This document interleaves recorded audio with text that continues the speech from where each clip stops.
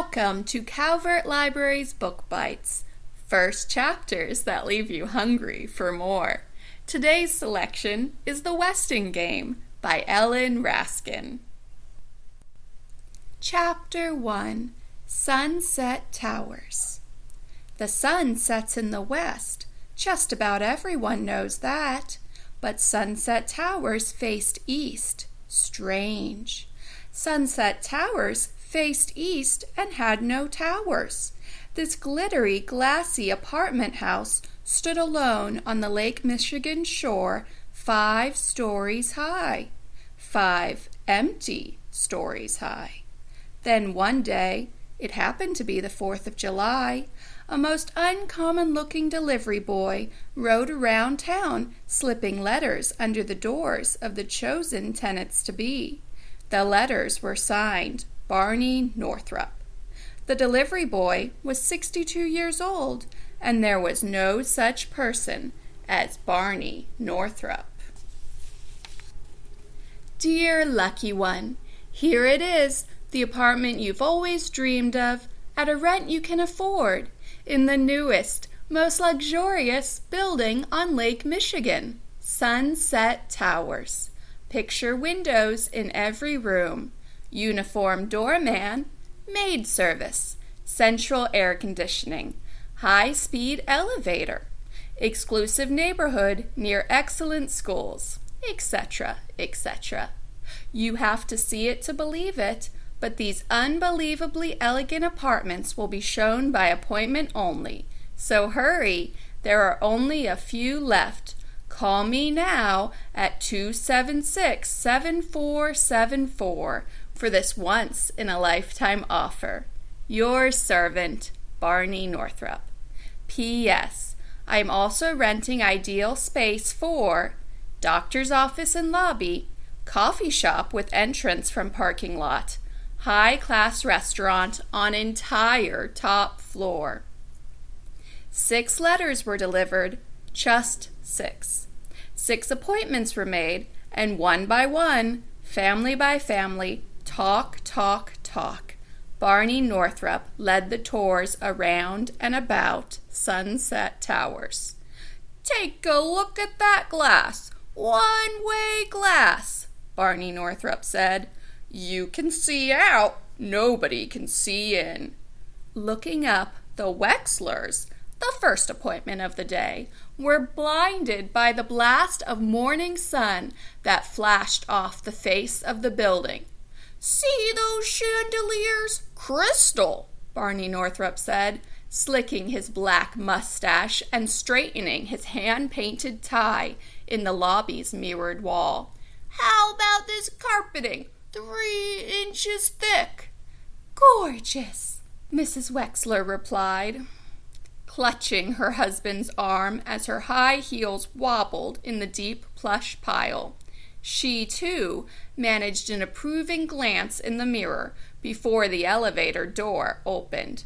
You're really in luck, Barney Northrop said. There's only 1 apartment left, but you'll love it. It was meant for you. He flung open the door to 3D. Now is that breathtaking, or is that breathtaking? Mrs. Wexler gasped.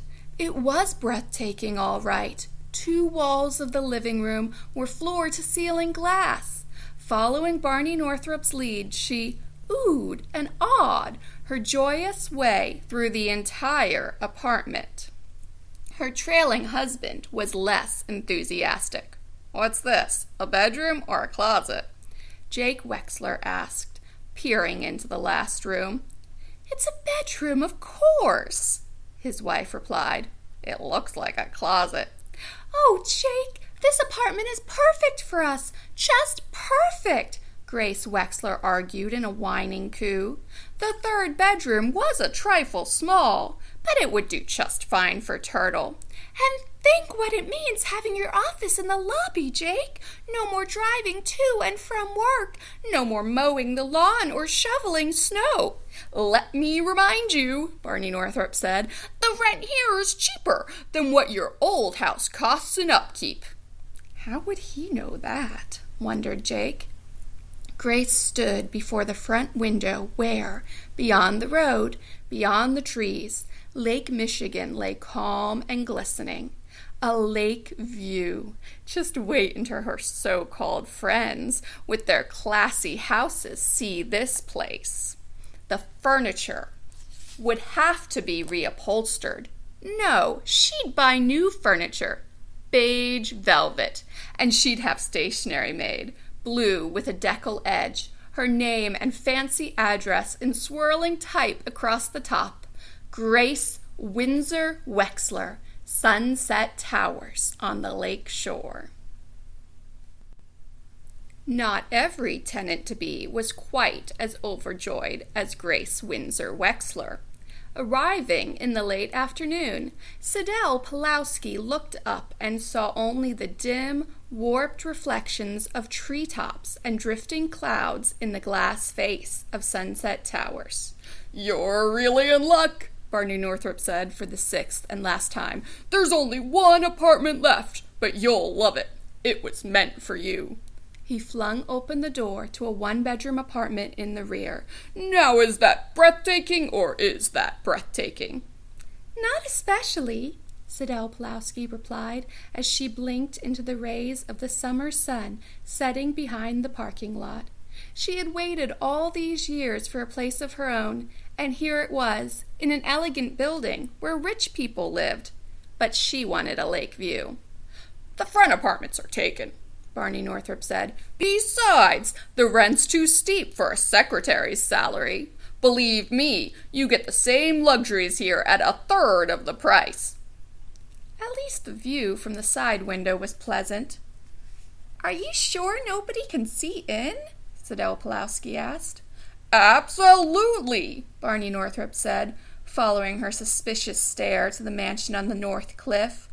"That's just the old Westinghouse up there. It hasn't been lived in 15 years. "Well, I have to think it over." "I have 20 people begging for this apartment," Barney Northrop said, lying through his buck teeth. "Take it or leave it." "I'll take it." Whoever, whatever else he was, Barney Northrop was a good salesman. In one day, he had rented all of Sunset Towers to the people whose names were already printed on the mailboxes in the alcove off the lobby. Office, Dr. Wexler. Lobby, Theodoricus Coffee Shop. 2C, F. Bombeck. 2D, Theodoricus. 3C, S. Pulowski. 3D, Wexler. 4H, Who. 4D, J.J. Ford. 5. Shin Hu's Restaurant. Who were these people, these specially selected tenants? They were mothers and fathers and children, a dressmaker, a secretary, an inventor, a doctor, a judge. And oh yes, one was a bookie, one was a burglar, one was a bomber, and one was a mistake. Barney Northrop had rented one of the apartments to the wrong person.